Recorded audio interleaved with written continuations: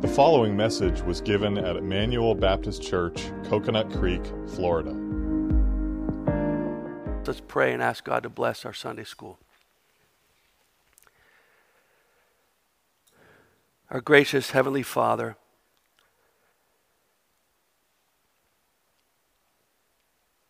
I'm a mere man, a sinful man, standing to open your word up to my fellow brothers and sisters. I'm weak and I'm needy. I pray that you would uphold me and help me to honor you and to honor your word. I pray that you'd help everyone here to listen and to honor you and honor your word. And I pray that you would be honored and glorified, not only in this class, but in all the classes this morning. And we look forward to worshiping you together. We do pray that you'd bless everything that we do today for your glory, for the salvation of the lost, and for the good of your people. And we pray in Christ's name. Amen.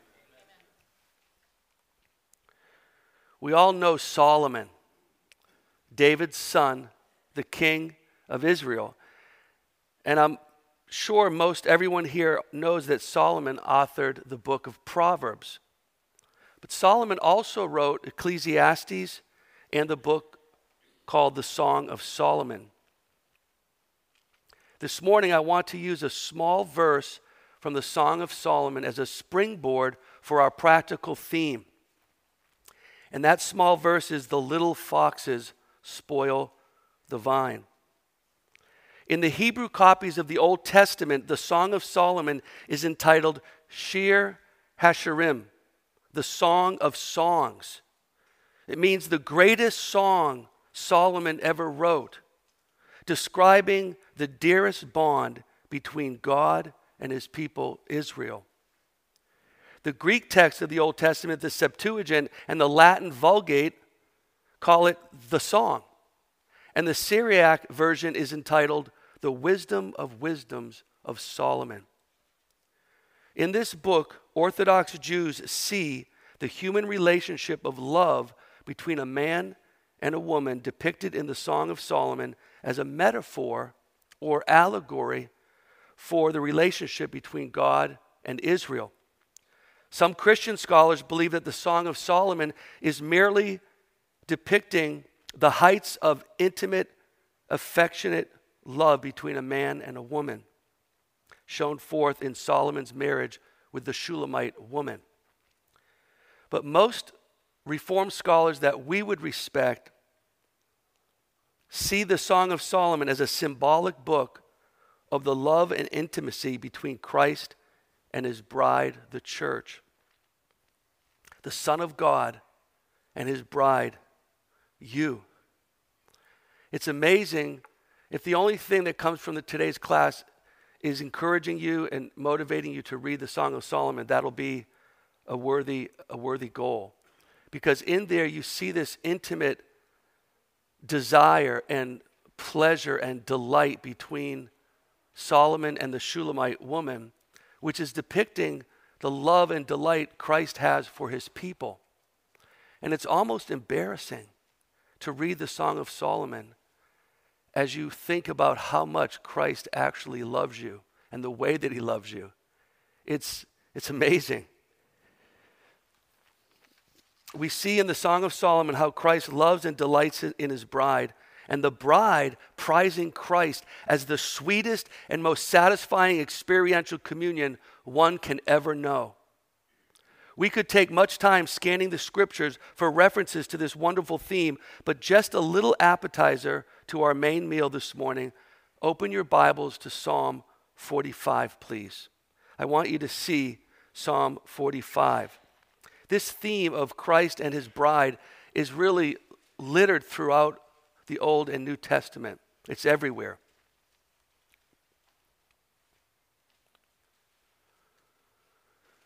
Notice the title in my Bible is The Glories of the Messiah and His Bride, a song of love. So as I read this and you follow along, think about you and Christ speaking to you. My heart is overflowing with a good theme. I recite my composition concerning the King. My tongue is the pen of a ready writer. The King in verse 1 is our Lord Jesus Christ. You are fairer than the sons of men. That word fairer means beautiful. You are more beautiful than the sons of men. Grace is poured upon your lips. Therefore, God has blessed you forever. We see that verse alluded to in Luke 4:22. Verse 3, gird your sword upon your thigh, O mighty one, with your glory and your majesty. Indeed, in Hebrews 4, we learn that his word is sharper than any two-edged sword. Verse 4, and in your majesty ride prosperously because of truth, humility, and righteousness. And your right hand shall teach you awesome things. Your arrows are sharp in the heart of the king's enemies. The peoples fall under you. I think of Revelation 6:2. And I looked, and behold, a white horse. He who sat on it had a bow, and a crown was given to him. And he went out conquering and to conquer. Verse 6, your throne, O God, is forever and ever, a scepter of righteousness in the scepter of your kingdom. You love righteousness and hate wickedness. Therefore, God, your God, has anointed you with the oil of gladness more than your companions. And here we see an allusion to Hebrews chapter 1, verses 8 and 9. All your garments are scented with myrrh and aloes and cassia, out of the ivory palaces by which they have made you glad. Kings' daughters are among your honorable women, and at your right hand stands the queen in gold from Ophir. Listen, O daughter, consider and incline your ear. Forget your own people also and your father's house. That reminds me of Ruth and Boaz. Listen, O daughter, consider and incline your ear. Forget your own people also and your father's house. So the king will greatly desire your beauty. That's you, the church. The king will greatly desire your beauty because he is your Lord. Worship him. This reminds us of Isaiah 54:5. For your maker is your husband. The Lord of hosts is his name, and your Redeemer is the Holy One of Israel. He is called the God of the whole earth. And the daughter of Tyre will come with a gift. The rich among the people will seek your favor. The royal daughter is all glorious within the palace. Her clothing is woven with gold. She shall be brought to the king in robes of many colors. The virgins, her companions who follow her, shall be brought to you. With gladness and rejoicing, they shall enter the king's palace. Instead of your fathers, it shall be your sons, whom you shall make princes in all the earth. That reminds me of 1 Peter 2:9. But you are a chosen generation, a royal priesthood, a holy nation, whose own special people, his own special people, that you may proclaim the praises of him who called you out of darkness into his marvelous light. I will make your name to be remembered in all generations. Therefore the people shall praise you forever and ever. Now other passages throughout Scripture we could point to look at Christ and his church. I'm not taking liberties with the Bible as I read this to you and make these connections, because the entire Bible, every single page, is about Jesus Christ. He's the object of every single page. So I'm titling our Sunday school class today, The Little Foxes, which comes from Song of Solomon, chapter 2, verse 15. It reads, catch us, or seize the foxes, the little foxes that spoil the vines, for our vines have tender grapes. So we have this wonderful relationship with our Savior, the Son of God, Jesus Christ, and we don't want that spoiled. We want to delight in him and have him delight in us. So let's think about the little foxes that spoil the vines. these little foxes that come through our horticulture here, our land, our vineyard, these little foxes are hard to see. They take away the tender fruit. They hold back and delay the growth of our fruit. They chew at the bark and they dig up the roots. I believe the little foxes are symbolic of all that would spoil and damage the church, so that they do not bring forth the fruit that's expected by Christ. Satan wants to destroy the work of God in his vineyard. Thankfully, the church will never, ever be destroyed, but it can be damaged by the little foxes. I believe these little foxes also are the enemies to our communion with Jesus Christ. Those things that harm and hinder the fruit that is born from the communion that we share with our bridegroom, Jesus Christ.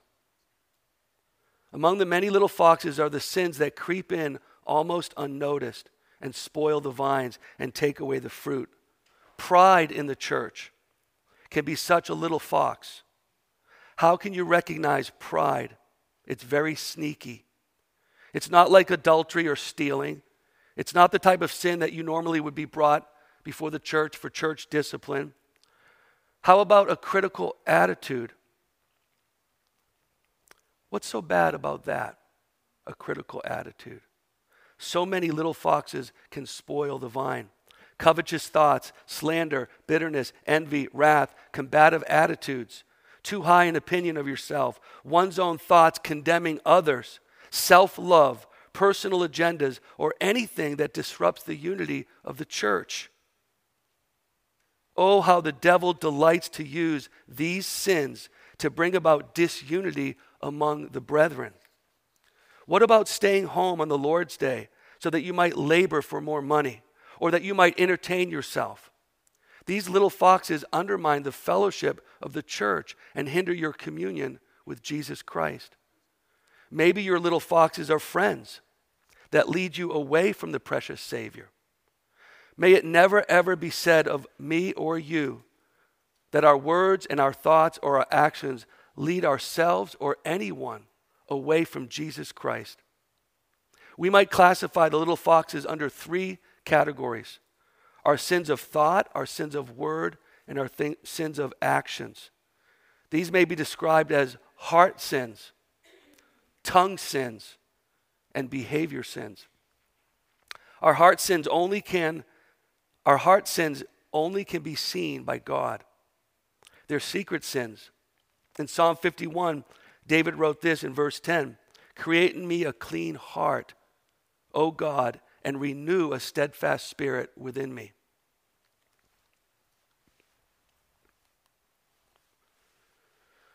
Heart sins like resentment, pride, sexual lust, these are the little foxes that spoil the vines, that take away the fruit.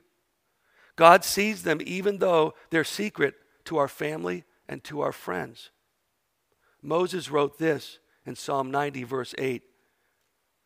"You have set our iniquities before you, our secret sins in the light of your countenance." Tongue sins. God tells us in Proverbs 18:21, "Death and life are in the power of the tongue." Oh, how destructive our tongue can be. May the Holy Spirit help all of us to obey God's word in 141:3, Psalm 141:3, which says, "Set a guard, O Lord, over my mouth. Keep watch over the door of my lips." So much harm can come from an unruly and undisciplined tongue.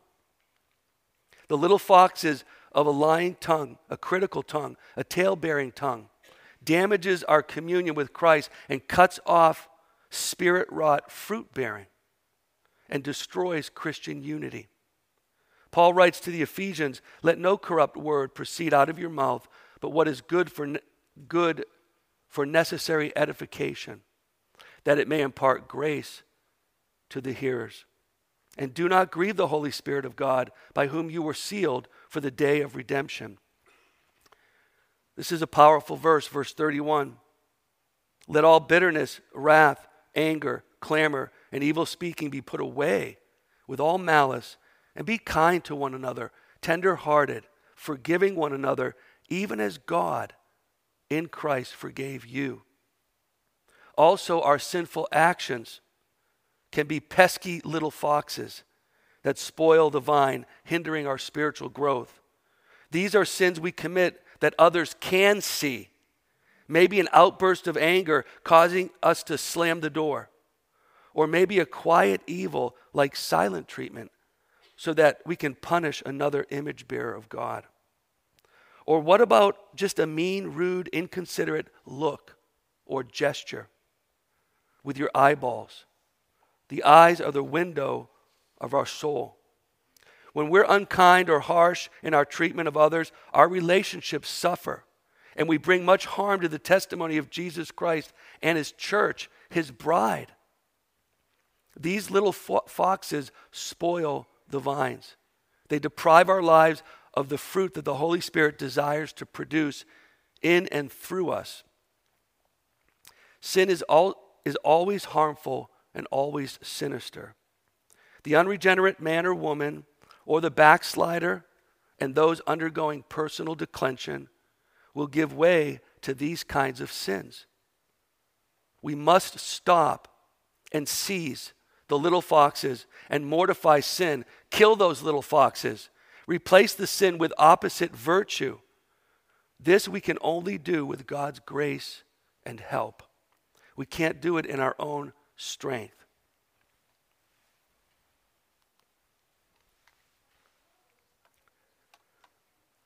So I want us to think about the opposite virtue compared to the vice. When we kill the fox, we can't just leave it at that and walk away from the vineyard. We have to kill the fox and replace it with a virtue. So I'm just listing here the opposite virtues that we need to seek Christ by the power of the Spirit through his word to put on Christ and put on virtue.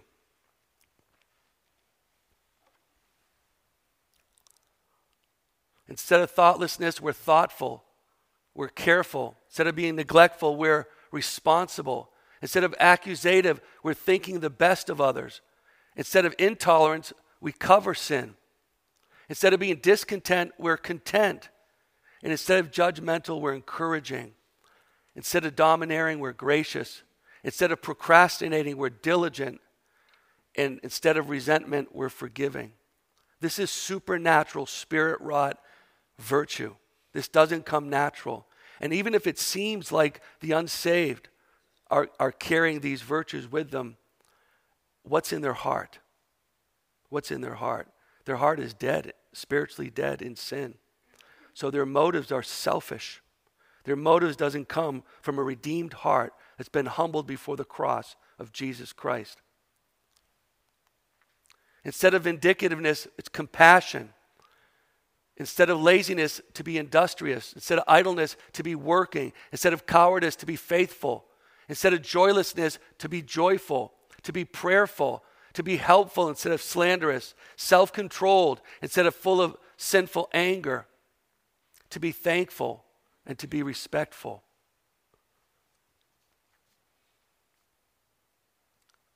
My hope is that through this class, God is pointing out to you in your own conscience the little foxes that are spoiling your vines. Because as I got ready for this class, I saw a lot of those creatures in my vineyard that I need to kill.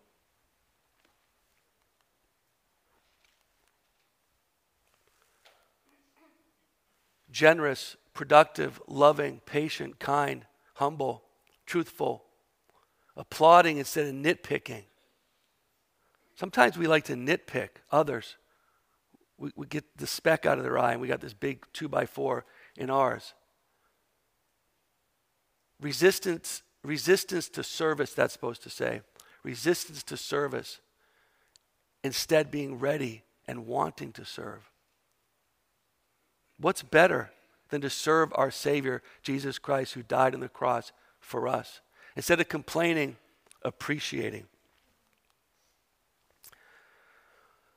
For the sake of time, I want to kind of run through this. I think I might have brought this to you before. This is the characteristic or the nature of sin, backed by scripture verses.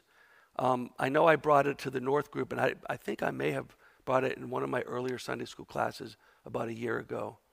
But this acronym, DEAD, that sin is deceitful.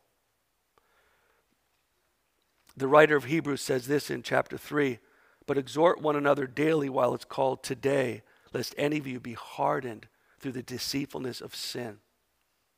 For we have become partakers of Christ if we hold fast the beginning of our confidence steadfast to the end. So we're called here to help each other.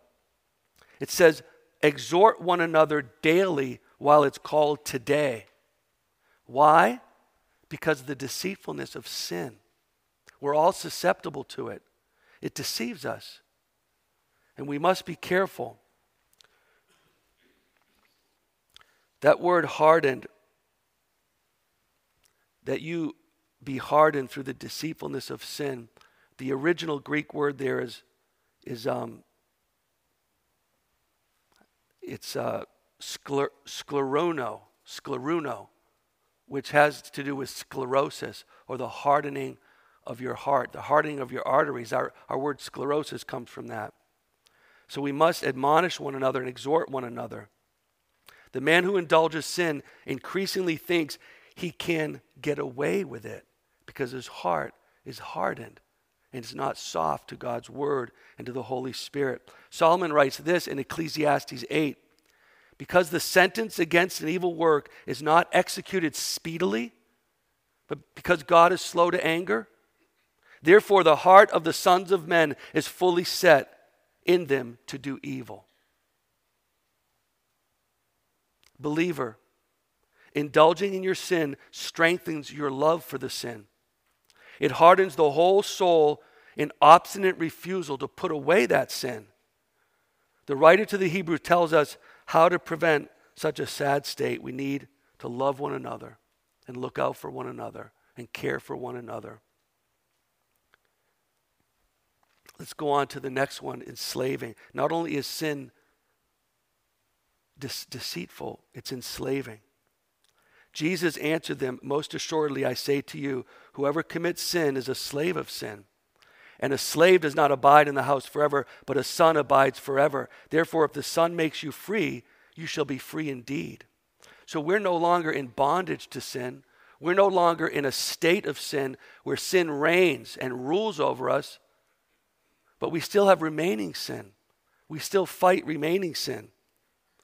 Romans 6:17-18, but God be thanked that though you were slaves of sin, you obeyed from the heart that form of doctrine to which you were delivered. And having been set free from sin, you became slaves of righteousness.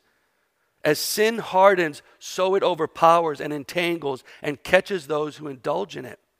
It grows stronger when indulged until it takes sinners further and further,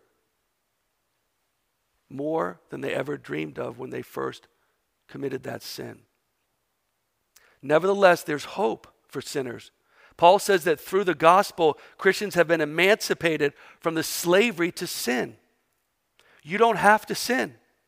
In Christ, we have a new master. We now serve God and righteousness. Let's jump down to the next one. Third, sin is alienating. It's not only deceptive and enslaving, it's alienating. Paul writes to the Ephesians again, this I say, therefore, and testify in the Lord, that you should no longer walk as the rest of the Gentiles walk, in the futility of their mind, having their understanding darkened, being alienated from the life of God because of the ignorance that is in them, because of the blindness of their heart. Proverbs 15:29, the Lord is far from the wicked, but he hears the prayer of the righteous. If you are in Christ, you are the righteous, even though you may be backslidden, or even though you may be inconsistent in sweeping your garden of all these little foxes. Psalm 66:18-19, if I regard iniquity in my heart, the Lord will not hear. But certainly God has heard me. He has attended to the voice of my prayer. In these three passages, we see that when we sin and rebel against God's word, the Lord is far from us and will not hear us. But when we seek him in humble prayer and turn away from our sin, he's quick to commune with us and to delight in us because of the cross. He will hear us and he will draw near to us. The last one is sin is destructive. That's its nature. It destroys. It decays. It pulls apart. Psalm 31:10, for my life is spent with grief, and my years with sighing. Why? My strength fails because of my iniquity, and my bones waste away. Psalm 41:4, I said, Lord, be merciful to me. Heal my soul, for I have sinned against you. And we know God is great in mercy, slow to anger, full of compassion. Proverbs 5:22, his own iniquities entrap the wicked man, and he is caught in the cords of sin. May God, by his Holy Spirit, warm your heart to the mercy that God has for his bride as you think about these little foxes that are spoiling the fruit that God wants you to have. Greg Nichols remarks on the destructive nature of sin. He says this, sin is inherently harmful. Inherently harmful. It tends to the destruction of sinners when we indulge in it. It weakens our soul. It drains our joy and peace from the soul. It shrivels up our hope. It weakens the whole inner man. Further, due to the mysterious interaction of body and soul, a soul weakened by sin saps the body of energy and strength. My strength fails because of my iniquity. It entangles and afflicts those who live in it. It withholds blessing and good from those who serve it. It's like a boomerang. It comes back to those who throw it at others. It is the result of God's personal judgment of sin. It's a result of God's personal judgment of sin. It's not just like a force out there. It's the result of God's personal judgment of sin. God loves us. He sent his son for us, our bridegroom. Imagine if your spouse was out doing something sinful and wrong. You wouldn't just stay home with a clicker and let me watch some TV while my wife is out, whatever. No, you'd be jealous. You'd go after her. God is a jealous God. It is the result of God's personal judgment of sin. Sin is and will ever be harmful and destructive. Every single sin. The big foxes and the little foxes. Since God stands opposed to sin and committed to visit it with judgment, men cannot sin and get away with it. You can't. Even as a child of God, he's your father. And a father loves his child, and therefore he disciplines his child. The only way to deal with the little foxes is to forcibly seize them and kill them. If the little foxes are not put to death, they'll grow into bigger foxes and wreak more havoc in your vineyard. Romans 13:14, but put on the Lord Jesus Christ and make no provision for the flesh to fulfill its lust.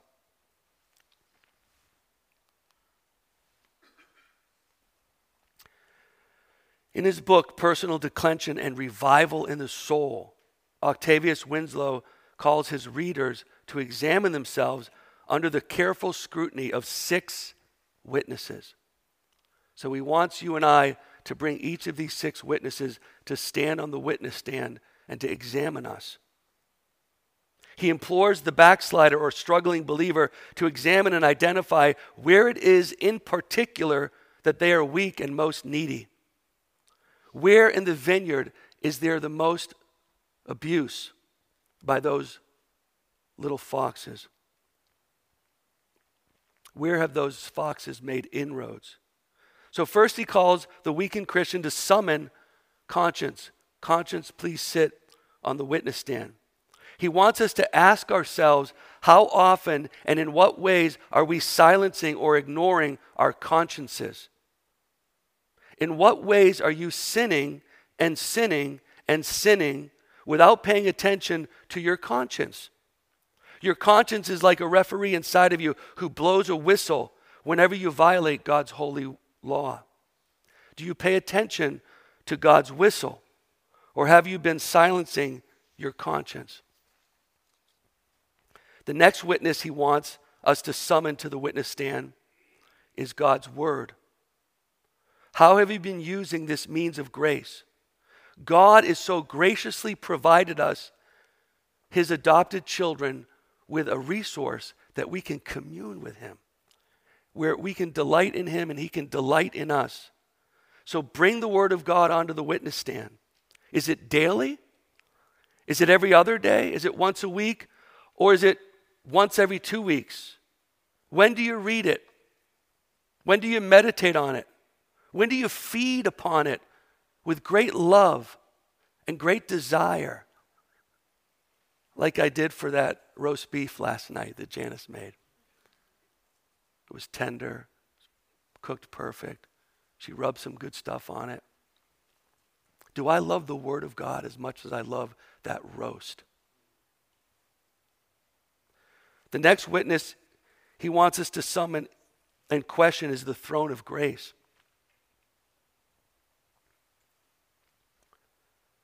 How frequently do you pray?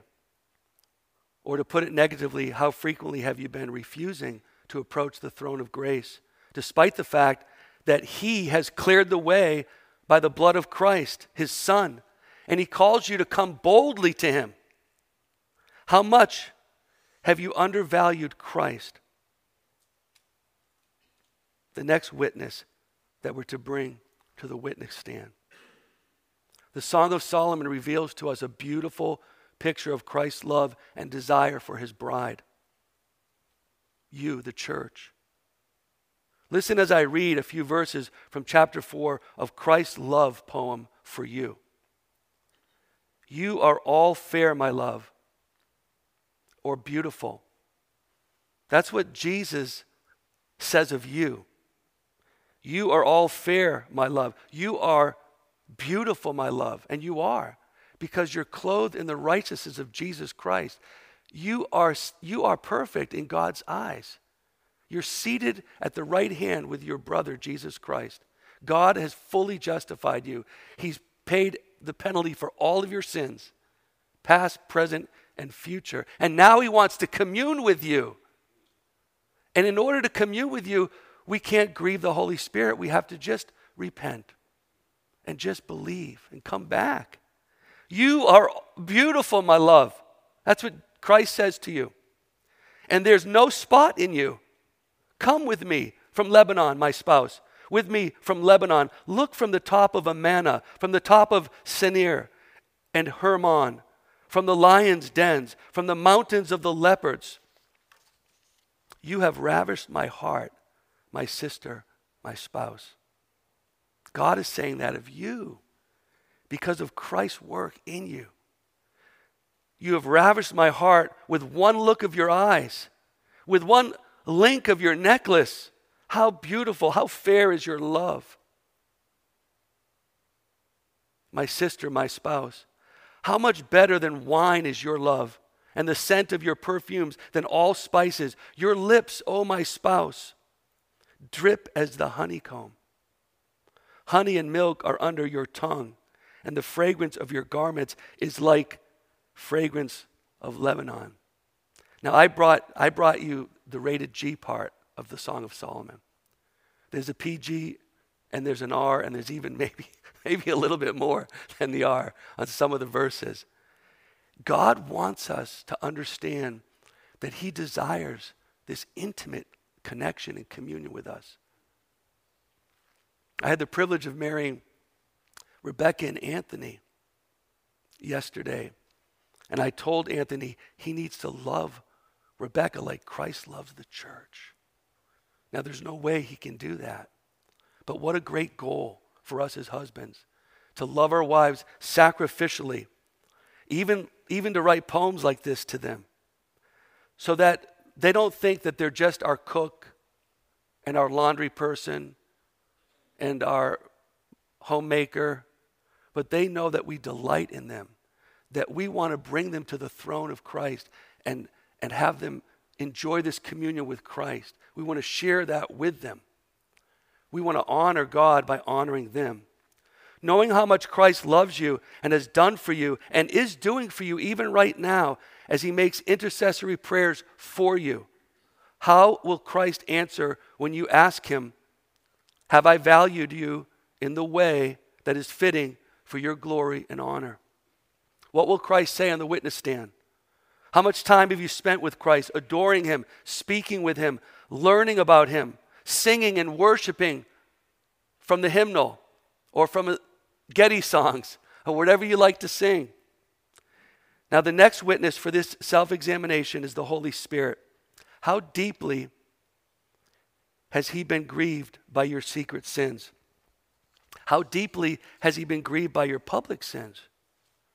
The last witness of the six now, as we finish our examination of self, is God himself, our gracious Heavenly Father. Have you robbed God of his proper honor and worship? How often do you worship him in song? How often do you thank him? Do you think of him often? I like to say that sometimes to my wife. I say, I'm having frequent and affectionate thoughts of you. Even when I'm at work, or even when she's far away. How often do we have frequent and affectionate thoughts of our Father? Do you think of him often? Do you take him for granted? Remember, every good gift, every single gift that you have, temporal and spiritual, comes down from the Father. So we should show gratitude to him and to love him and to obey him. Now, the only way to kill the little foxes is to humbly rely upon the grace that is in Jesus Christ through faith and repentance.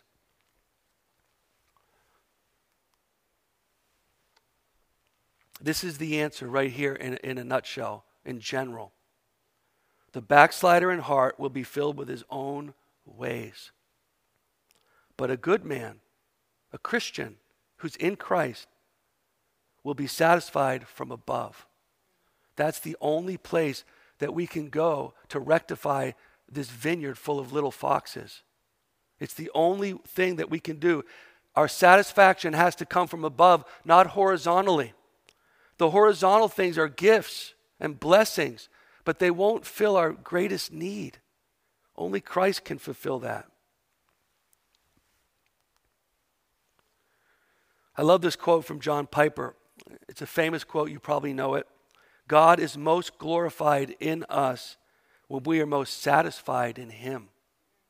When we're feeding upon him and how we think. And not just in our mind. As I was getting ready for this, there was, I forget who it was, but he was talking about even you pastors. You're busy serving. You're counseling. You're preaching. You're going on trips. You're doing this. You're doing that. And your mind is filled with systematic theology, and you're managing and administrating the affairs of the church. But he said, where's your heart? Where's your heart?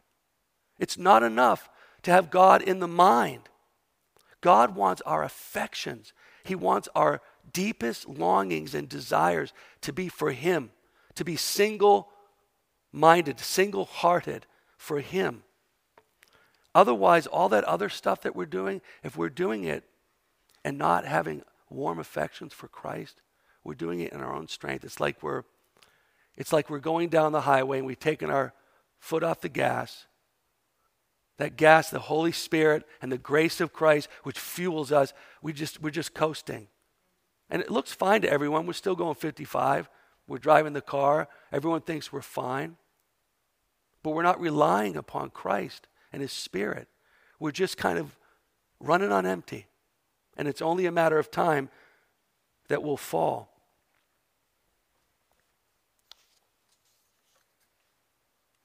Augustine wrote this, and I said this last evening. You have made us for yourself, and our hearts are restless until they rest in you. So as a Christian, as someone who's been born again and saved by God, you've got nowhere to go.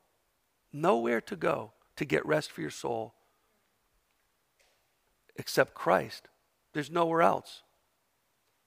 So you can wallow in your sins and watch all the little foxes eat away at your vines, or you can come to Christ and repent and believe again. The way we came into the kingdom of God is the same way that we walk faithfully in the kingdom of God. It's through faith and repentance. Repentance and faith. It's like one step repentance, the next step faith. One step repentance, the next step faith. Because we still have remaining sin. We still have the enemies of Satan in the world. And we can't live the Christian life in our own strength. We can't. We'll fall on our faces. We need to stay connected to the vine. To the vine. We're the branch. And we can't bear that fruit unless we're in communion with Christ. We don't have the time to go through all of these verses, but each of these verses on the left prove what's written on the right. That I love the picture of the prodigal son. He's away in the far country sinning, but he begins to apprehend the mercy of his father. He begins to believe that maybe my father will accept me. And so he turns from his sin and he goes back to the father, believing that the father will accept him. I'll be a servant in his house. I'm tired of my sins. I want to leave my sins. I want to come back home to my father. And so he gets up in faith and he repents and he walks back home. And his father, and what's wonderful about the story is Jesus tells it so that we'll understand the love of the Father. And if I'm right, maybe Dr. Bob, you can help me. I think it's the only place in the entire scriptures where God the Father is shown running. That he's running towards a wayward sinner, his son, to embrace him and kiss him on the neck. That's all God requires of us, is faith and repentance. And even that he gives to us. But as Christians, we have to wake up.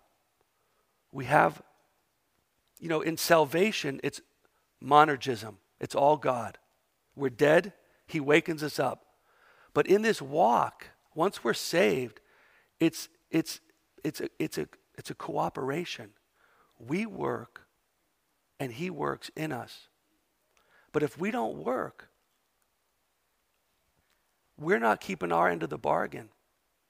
He's given us all the resources. We're in a holy war. That's really the bottom line. We're in a holy war. And until we're glorified, we have to fight. We have to fight. Fight for God-glorifying marriages. Fight for God-glorifying labor. Fight for God-glorifying worship. Fight for God-glorifying salt and light in the community. Let me end with just a word from Spurgeon, because no one can say it like he does. Ephesians 4:15, grow up into him in all things. And I want to give that caution that if you're a young Christian, you've been saved for a year or two, this is a marathon. We grow like an oak tree. You're not going to be an oak tree tomorrow. If I share with you what I did from age 21 to age 31, it was a mess. I was all over the place. I had so many little foxes in my vineyard, it was sad. It was a mess if you would have peeked over the fence and saw my vineyard. But you fight the good fight, and you have a part to play. God works in you as you work outwardly. Many Christians remain stunted and dwarfed in spiritual things, so as to present the same appearance year after year. No upspringing of advance and refined feeling manifest in them. They exist, but not grow up into him in all things. But should we rest content with being in the green blade when we might advance to the ear and eventually ripen into the full corn in the air? Should we be satisfied to believe in Christ and to say, I'm safe, without wishing to know in our own experience more of the fullness that's to be found in Him? It should not be so. We should, as good traders in heaven's market, covet to be enriched in the knowledge of Jesus. It is all very well to keep other men's vineyards, but we must not neglect our own spiritual growth and ripening. Why should it always be winter in our hearts? We must have a seed time, it is true, but oh, for a springtime, yea, a summer season, which shall give promise of an early harvest. If we would ripen in grace, we must live near to Jesus. That's the answer, to live near to Jesus, in His presence, ripened by the sunshine of His smiles. We must hold sweet communion with Him. We must leave the distant view of His face and come near to Him, as John did, and pillow our head on His breast. Then shall we find ourselves advancing in holiness, in love, in faith, in hope, yea, in every precious gift. As the sun rises first on the mountaintops and gilds them with his light and presents one of the most charming sights the eye of the traveler, to the eye of the traveler. And I thought of this when I was riding through Chattanooga. It was at the time of the day where the light was shining. And there were shades and bright lights on the mountains. I'm like, wow, this is not like Florida. This is gorgeous. As the sun rises first on the mountaintops and gilds them with his light and presents one of the most charming sights to the eye of the traveler, so is it one of the most delightful contemplations in the world to mark the glow of the Spirit's light on the head of some saint who has risen up in spiritual stature and bears the luster of His radiance up high for all to see, and seeing it to glorify His Father which is in heaven. Amen. Let's pray. Our gracious Heavenly Father, You know us through and through. You know our greatest needs. You know our weaknesses. We do pray that You would help each one of us draw near to Christ and to experience the sweet communion that comes from His gentle and lowly heart. We love You and we pray in Christ's name. Amen. You're dismissed. We hope you were edified by this message. For additional sermons, as well as information on giving to the ministry of Emmanuel Baptist Church and on our current building project, you can visit us online at ebcfl.org. That's ebcfl.org.